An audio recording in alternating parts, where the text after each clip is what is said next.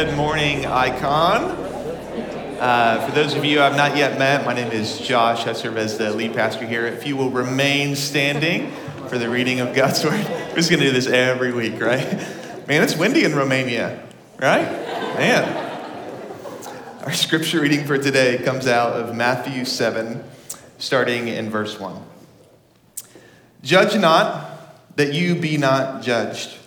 For with the judgment you pronounce, you will be judged, and with the measure you use, it will be measured to you. Why do you see the speck that is in your brother's eye, but do not notice the log that is in your own eye? Or how can you say to your brother, let me take the speck out of your eye, when there is the log in your own eye? You hypocrite. First take the log out of your own eye, and then you will see clearly to take the speck out of your brother's eye. Do not give dogs what is holy, and do not throw your pearls before pigs, lest they trample them underfoot and turn to attack you. Ask, and it will be given to you. Seek, and you will find. Knock, and it will be opened to you. For everyone who asks receives, and everyone who seeks finds, and to the one who knocks it will be opened. Or which one of you, if his son asks him for bread, will give him a stone? Or if he asks for a fish, will you give him a serpent? If you then, who are evil, know how to give good gifts to your children, how much more will your Father who is in heaven give good things to those who ask him? So whatever you wish that others would do to you, do also to them, for this is the law and the prophets. This is the word of the Lord. You may be seated. Let's pray. Father, first I just want to thank you for the work that Kevin and Josh are doing in Romania. I thank you that as we got to see him just a couple weeks ago, the impetus in his heart to go and to serve and to go at a time when it might be dangerous or it's tricky. I just thank you for his obedience and ask that you would give us all a heart to see those who are hurting around us and how you are calling us to step in just like our friend Kevin. And I thank you for this section of the Sermon on the Mount that we get to explore today that directly connects with so much of our lived life here in Seattle. And so I pray that as we talk about judgment, talk about evaluating one another, God, I ask that your Holy Spirit would give us humility that we need to see ourselves rightly, God. I know myself and I know my friends here are all so prone to think more highly of ourselves than we ought to. And some of us are blind to it. And so I ask that your Holy Spirit would be our helper, that you'd give us conviction, and that you would help us to see the danger that is in our own hearts before the danger that we see in others. God, we trust you for this. Would you unite your power with my weak words and give us humility? In Jesus' name, amen.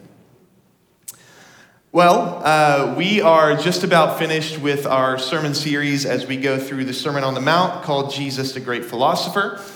So we have today, we're going to take a break next week, obviously for Easter. We'll have one more sermon after that, and then after that, anyone know what we're doing?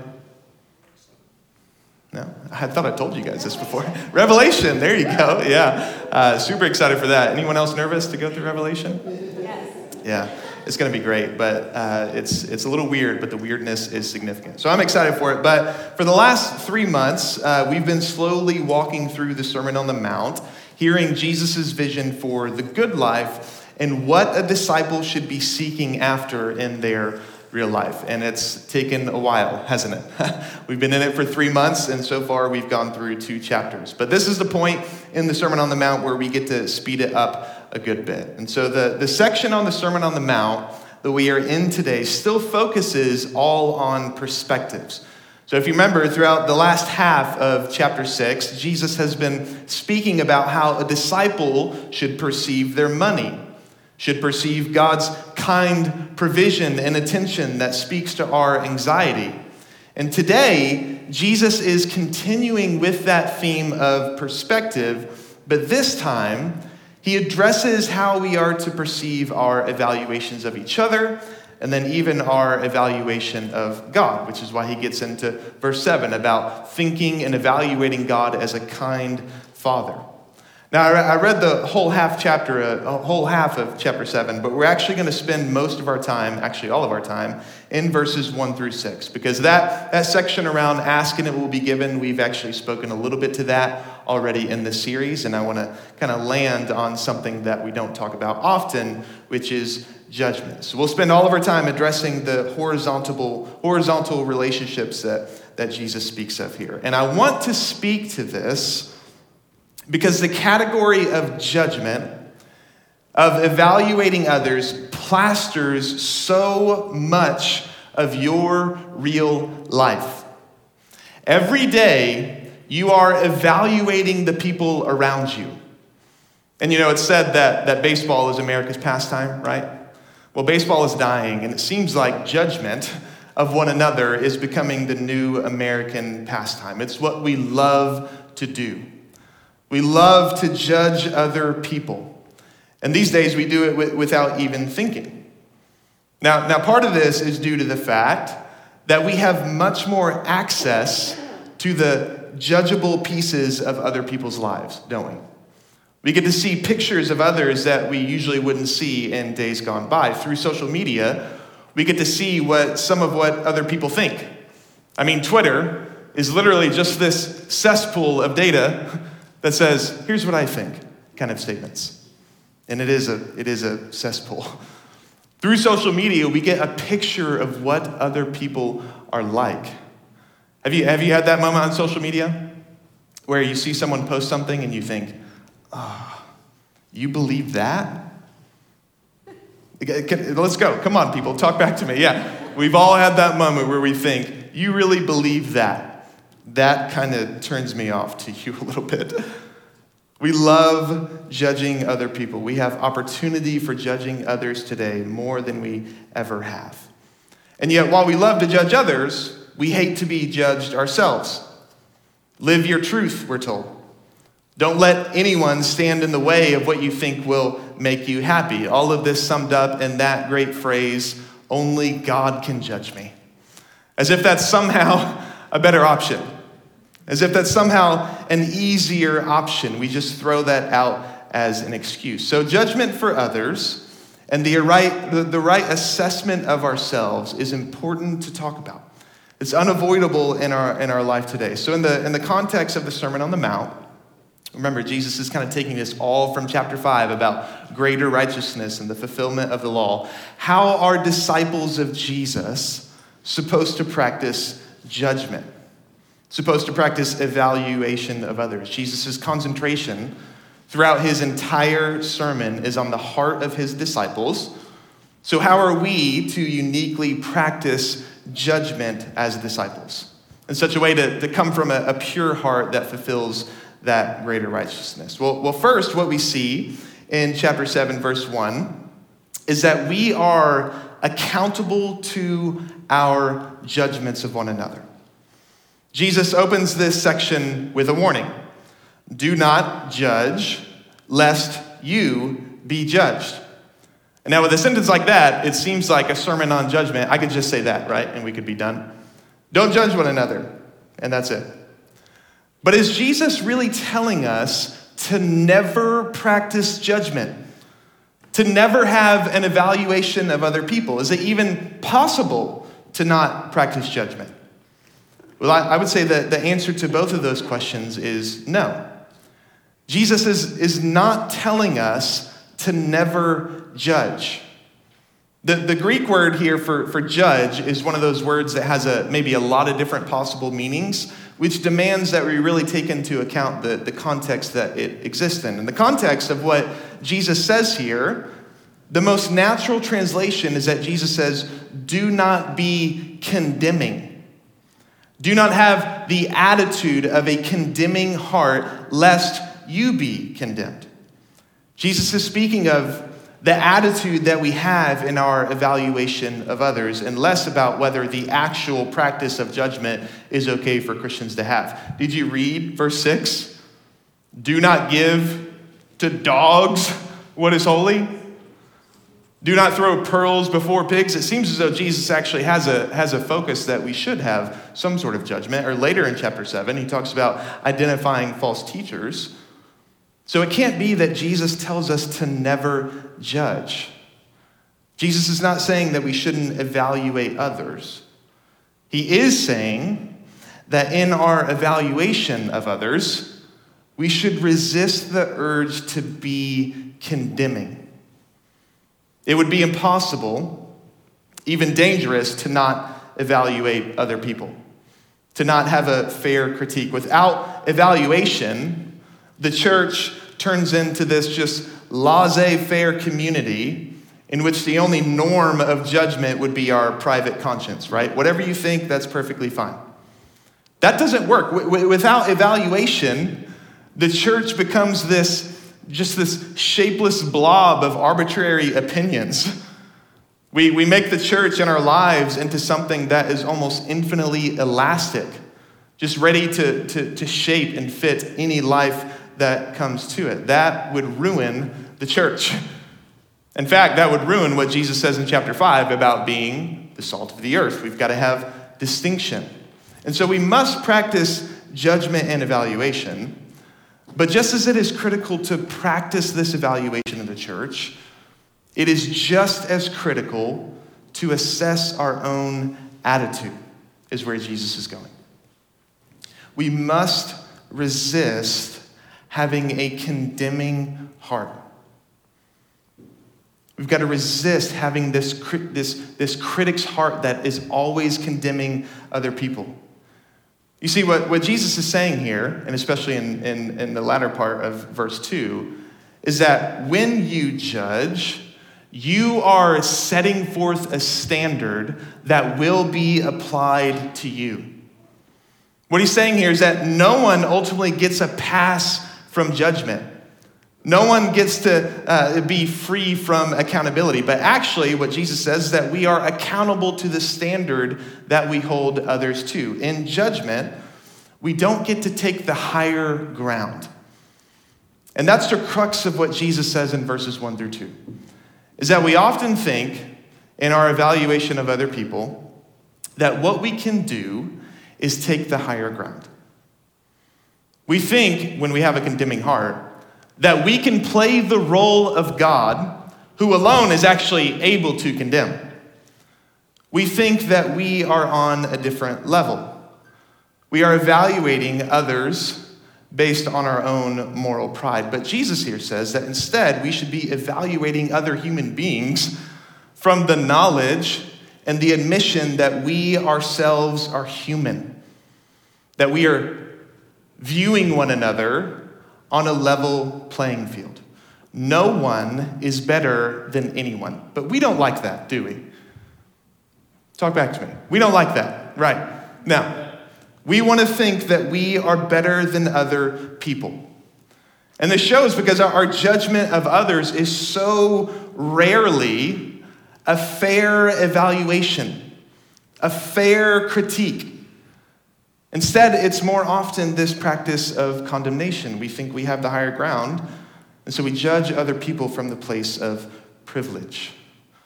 We like to apply a standard to someone else that we think we are somehow exempt from.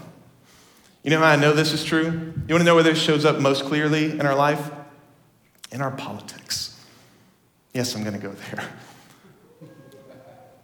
Isn't it interesting that any time your preferred party is in power, all of a sudden there's all kinds of complexity and nuance, right?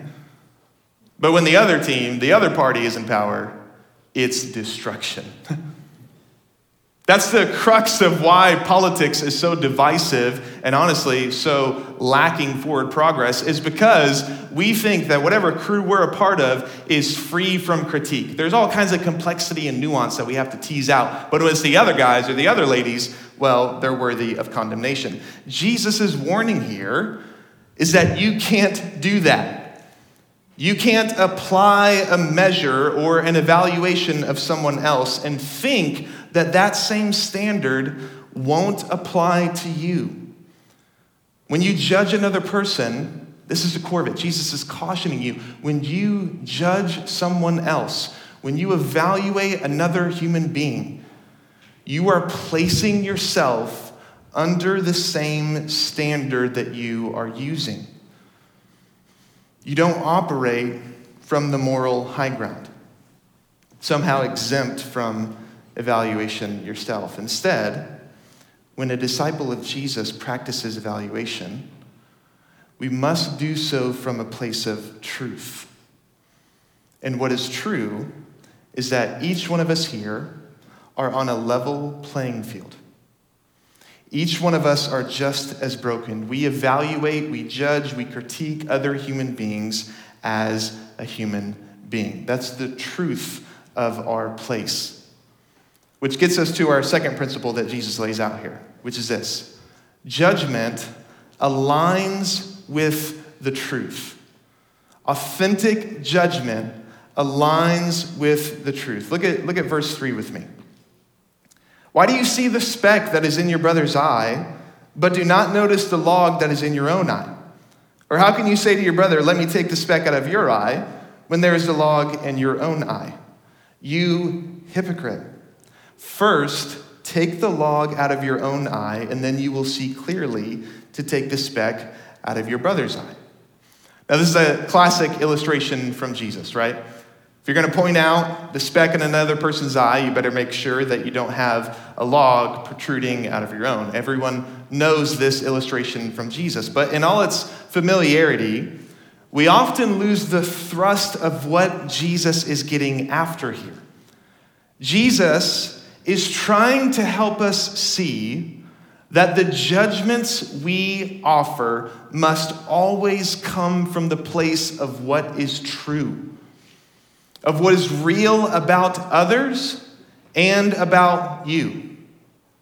Listen to how John Webster says this. Real, authentic judgment is an attempt to repeat the judgment of God. It's an attempt to point to indicate the judgment of God, who is himself the truth and who makes the truth known to us. An authentic human judgment isn't a mere point of view or opinion, something that I, as judge, have created out of my own resources. The making of judgments in the church is by no means a matter of forcing the opinions of some onto the consciences of others. Proper judgment comes from seeing the truth and saying what we see. It's an act of witness. It bears testimony to the truth. It says what we must say if we are to live in the truth.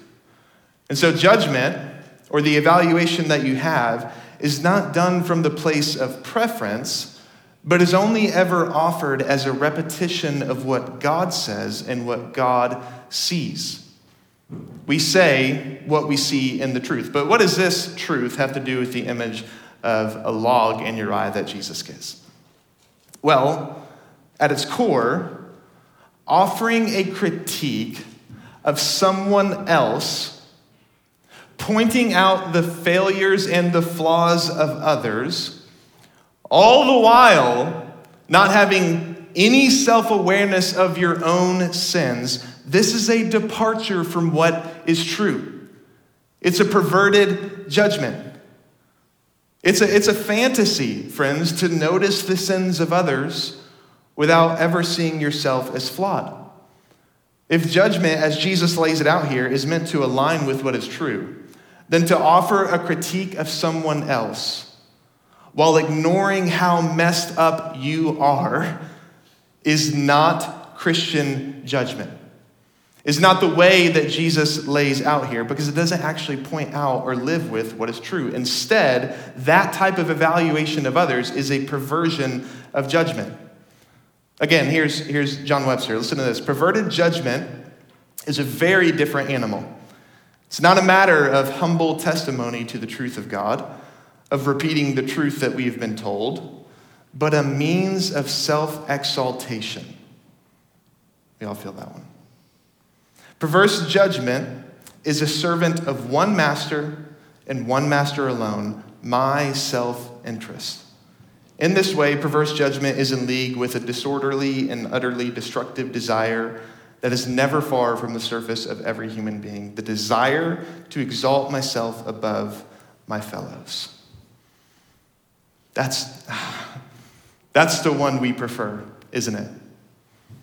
We prefer the type of judgment that not only exempts us from critique, but also lowers others in comparison with us. That's the type of judgment that we prefer. And this self-exaltation is the reason why we see the speck in our friend's eye, but don't notice the log in our own eye.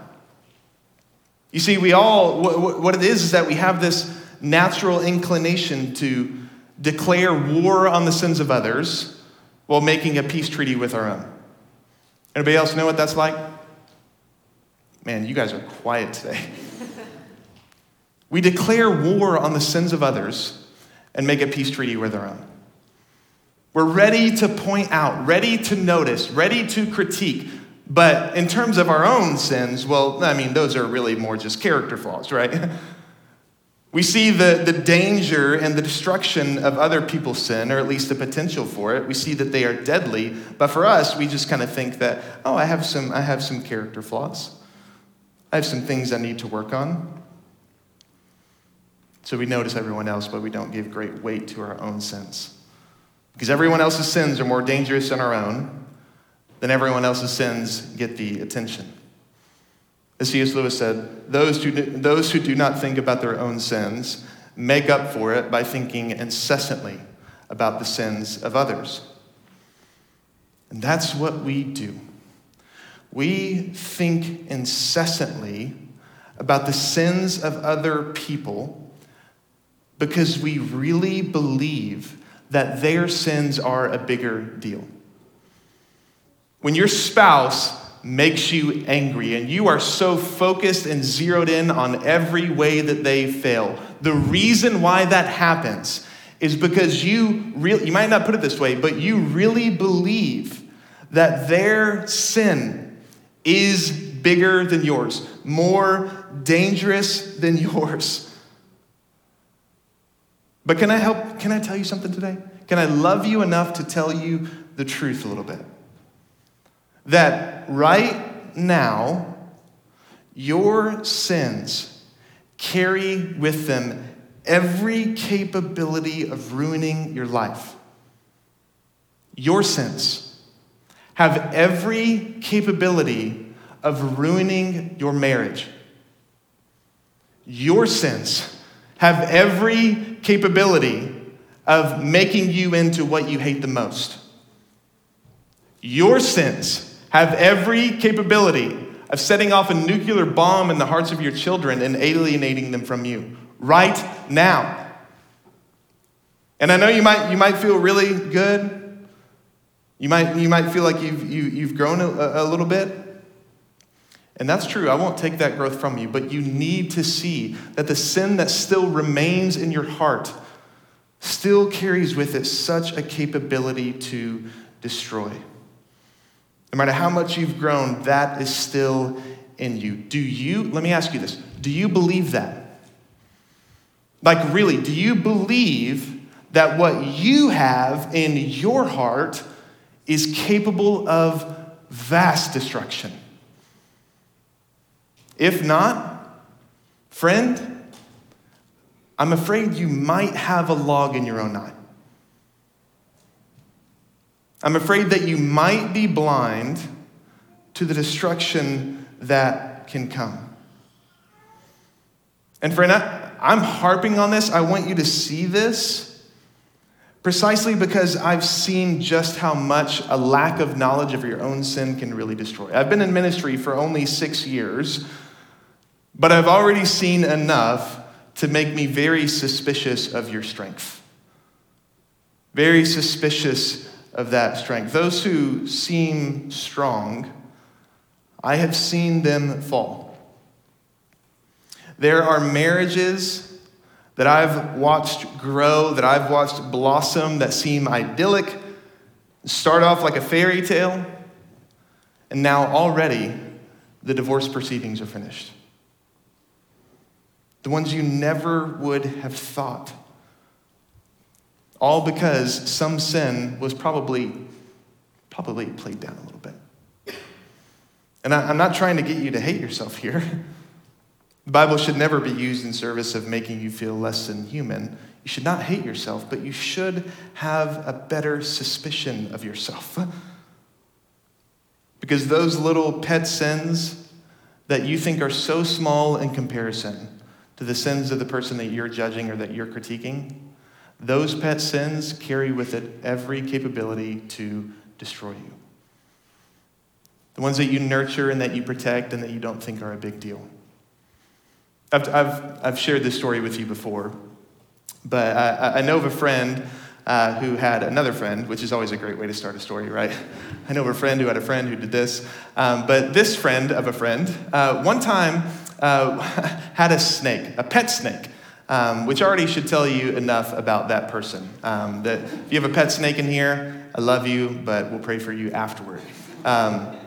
And she got the snake, and I think it was a boa constrictor, and one of the big ones, not just like a tiny little one. And so she loved this snake, and she nurtured this snake, and they grew in such a relationship that she would eventually let the snake sleep in her bed as they were sleeping. And so usually the snake would kind of curl up at the end of the bed while she went to sleep. And then suddenly, as the snake grew and got bigger, she noticed that the snake no longer wanted to curl up at the end of the bed, but would actually lay down beside her, which, that's pretty cute, right? Just trying to cuddle. But it was weird, because she also wasn't eating. The snake would not eat the meals that was being given to it. And so she is growing concerned. Her pet snake is all of a sudden acting weird, sleeping differently, not eating. So she goes to the vet and tells the vet, hey, here's what's going on. And the vet replies, you need to go home right now and get rid of that snake.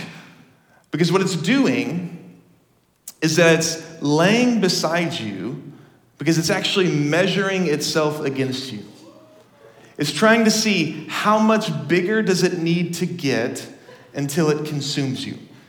Which, by the way, is why it's not eating. It's waiting for its big meal. That's what your sin is like, friend.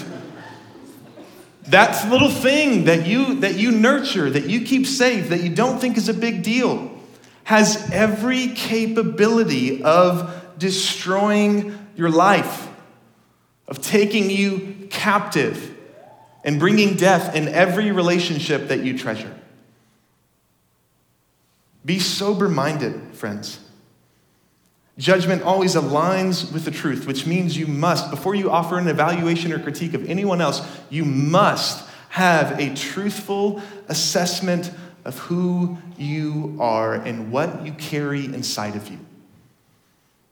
You need to see yourself under the light of what God says about you more than what you say about others. And when we get to that place, when we address ourselves first, taking out that log, we can actually begin to be useful in our evaluation of others, which is where Jesus goes next, showing us that judgment comes from love. Look with me at verse 4. Or how can you say to your brother, let me take the speck out of your eye, when there is a log in your own eye? You hypocrite. First take the log out of your own eye, and then you will see clearly to take the speck out of your brother's eye. So when we address our blindness, Jesus says that we can actually begin to be useful to others in our judgment. I love that Jesus doesn't just tell you to take the log out of your own eye and then just move on. No, he tells you to take the log out of your own eye in order that you can be helpful in removing the speck in someone else's. You see, this is why I can say that Jesus isn't telling us to not evaluate one another and to be discerning of each other. Because once this prideful person that Jesus addresses here takes out the log in their eye, Jesus doesn't tell him to move on. No, he tells them that once you're in a place of health and you recognize your own sins and your own propensity toward fallenness, then you can actually be helpful in your critique. Then you can actually love someone enough to address the speck that is in their own eye. And this is important because we need, in our spiritual formation, we need the help of others. And you should be loving enough to be helpful to others. So one of our mantras around here at Icon is that spiritual formation is a community project. Always. No one grows alone. If we are to grow up in the faith and be faithful disciples in real life, we really need one another. That community doesn't just meet a psychological need, but actually is necessary for your spiritual formation. But for spiritual formation being a community project, what that requires is that we love one another enough to, after addressing our own sins and having a humility in our own self, we help one another to see each other's blind spots. In order for our community to be one in which spiritual formation happens, you have got to address the speck in your friend's eye. After taking out your log, I know, I've already said that. But you've got to be loving enough to address the sins of your brother or your sister. Your community group actually needs you in this. And when you punt on the loving responsibility of addressing the sins of those closest to you, you do them a disservice. Rather than punting out of fear or punting out of insecurity, we need to have the bold love to call one another out. Who here doesn't like conflict? Man, that's a lot of you. We got a lot of work to do. Conflict is good. Conflict helps you actually change and grow. And friend, I want to tell you that. Again, after you take the log out of your own eye, please be bold enough to love your brother or love your sister enough to actually call out the sins that you see. It's like what John Webster says, we say what we see. Well, sometimes we don't say it out of fear, right? We feel insecure. We use humility as some vague cover for not calling out the sins of others. But that will never get us into mature discipleship. This critique of calling one another out, it needs to be done with an intimate knowledge of our own capability for sin. But having that intimate knowledge of our own sinfulness should never lead us to leave one another alone. This church, your community group, your closest relationships here at Icon, they need you to say what you see. I need you to say what you see. I need close friends who know me and love me enough to say, Joshua, this needs to stop. And you know why I need that? It's not always because I don't have the motivation to stop doing that. Sometimes it's that, right? Sometimes it's because I don't see it. Sometimes I don't see the pride in my own heart. I don't see how it's easy for me to maybe enjoy comfort too much. I'm just blind to it, and so are you, friend. And so we need to love one another enough to actually take out that speck that we see. If our community is to grow into all that it could be, all that God wants it to be, we have to humbly offer our assessments of one another to one another. And don't go out and be a jerk and only see what's wrong. Don't go out and start calling everyone out who you don't actually have a relationship with. Again, you should do this within the context of relationships where it's invited. That's important. It's always that one person, right? Who sees everything and says everything.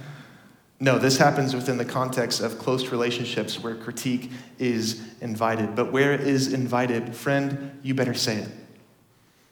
Your friend, your brother, your sister needs you to take the speck out of their eye. We need one another if we're going to see correctly. This is how we think about judgment. Much of what Jesus says in verses 1 through 5 is all about a caution against judgment. Don't apply a standard that you don't want applied to you. Don't be condemning. Take the log out of your own eye. But then Jesus, in verse 6, talks about judgment in a different way. Look at verse 6 with me. Do not give dogs what is holy, and do not throw your pearls before pigs, lest they trample them underfoot and turn to attack you. Jesus closes this section on a very important piece that I think can actually give some of us some rest and some freedom, which is this: judgment knows when to walk away. Judgment knows when to walk away. We must know when to withhold our evaluation because we see that it will never be taken seriously. Can I just, maybe some of y'all don't struggle with this, but for me, I always feel like I have to be responsible for someone. That if I don't tell them something, then somehow I'm co-opting in whatever falsehood or whatever sin they're in. But sometimes I've seen also, it's just not worth calling other people out. Anybody else experience this? That they just won't accept it. Jesus says here, and I'm going to tell you this here from the pulpit, some people in your life are just not worth it. Some people in Seattle are not worth the effort, precisely because their antagonism resists ever being overcome. That's what Jesus is laying out here. Don't give what is holy, what is precious, what is pure to people who again and again and again and again with antagonism reject. The image is that there's a person who has pearls right before pigs and lays out those pearls, and then those pigs go to try to eat it thinking it's food, and as they crunch it, it won't bite. They can't eat it, and then they get angry and probably attack the person. That's the imagery Jesus lays out here, and what he's trying to say is, if you notice that, if you see that, if you experience that, walk away. Some people are not worth it. Some people are too closed off, and you can pray, but some people are too closed off. I've experienced this myself. Being a pastor of a church in Seattle that believes some conservative things around sexuality that the Bible teaches, I've gotten some hate mail. Icon has gotten some hate mail. And just within the last 6 months, there are 2 different examples of people who notified us of their extreme displeasure of what we believe the Bible says around sexuality. And one of them, while angry at first, was very receptive after a calm response. After I simply said, I would love to hear your perspective and what you think, that person was disarmed, and although we weren't able to have a conversation, they were open to it. Whereas the other person, my calm demeanor was taken as permission to ratchet up the language. And it was in a situation like that where you've just got to say, okay, there's no progress that's going to be made here. And so we must have discernment to know when to walk away, to not offer our critique where it is going to be with great antagonism rejected. So, in closing, in all of this judgment and evaluation of ourselves and of one another, let me commend to you just a quick practice, which is the practice of confession to one another. So as you've probably seen in this text, the practice of judgment and evaluation of one another hinges on the knowledge of our own sin, on the practice of confession, of knowing our own dangerous sins and bringing those into the light. And so if you want to have a good relationship with other Christians where you can have some evaluation and some judgment and some critique, the best way to do that, the best way to start that, is to start confessing your own sins. Because when you bring all of that into the light, that's where some of that is able to die. If you're suffering, maybe you know it, you're suffering from a log in your own eye, the best thing for you to do is to make that known to someone else.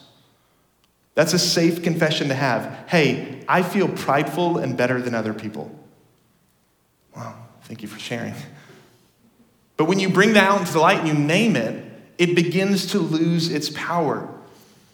You know, Dietrich Bonhoeffer in his book Life Together talked about how confession is a sort of death to self. That as I confess to a friend, what's happening is I am killing their imagery of me. When I make known to my friend where my sin is at, what I'm doing is I'm making sure that they don't have an inflated view of them, and I'm also getting rid of my inflated view of myself. Confession to one another is a type of death to self. And so if you're struggling with the pride that is condemning, that is too much of a critique, confess that. Confess that and bring it into the light so that it can die. But also confess it because when you bring that into the light, that is where an assurance of pardon can happen. Where does the gospel come into all of this? It's right at the center, because whenever you confess your sins to one another, your own faults, what happens is that you get to hear from another person the forgiveness of Christ. So, some of the most clear ways that I have felt forgiven by God is when I've made my sin known to another person. And they have responded with an assurance of God's forgiveness. So often it seems like the Christ is more vivid in them than it is in myself. So when we confess our sin to one another, our pride slowly begins to die and we are assured of our pardon. We are assured of being forgiven. And from there, friends, we're probably in a more healthy space to practice the judgment that Jesus lays out here. Let's pray.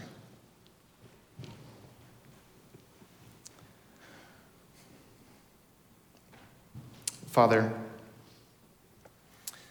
you are the one who judges justly, and you see the ways that our heart is prideful. You see the ways that we think of ourselves more highly than we ought to.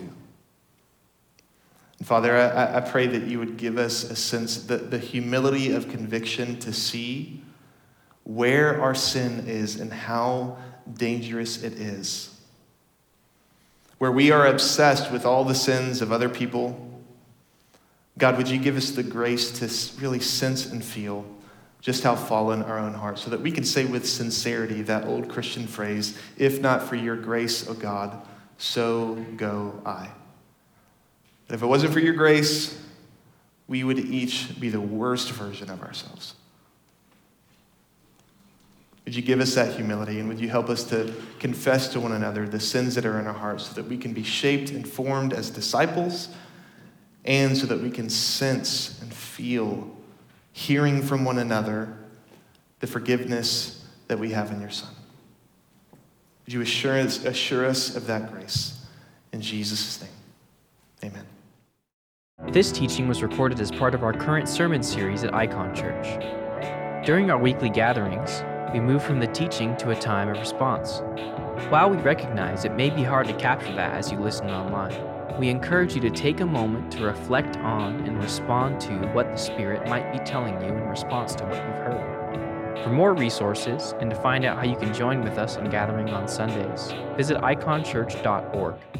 And as we say each week, Christ is all, and we are His.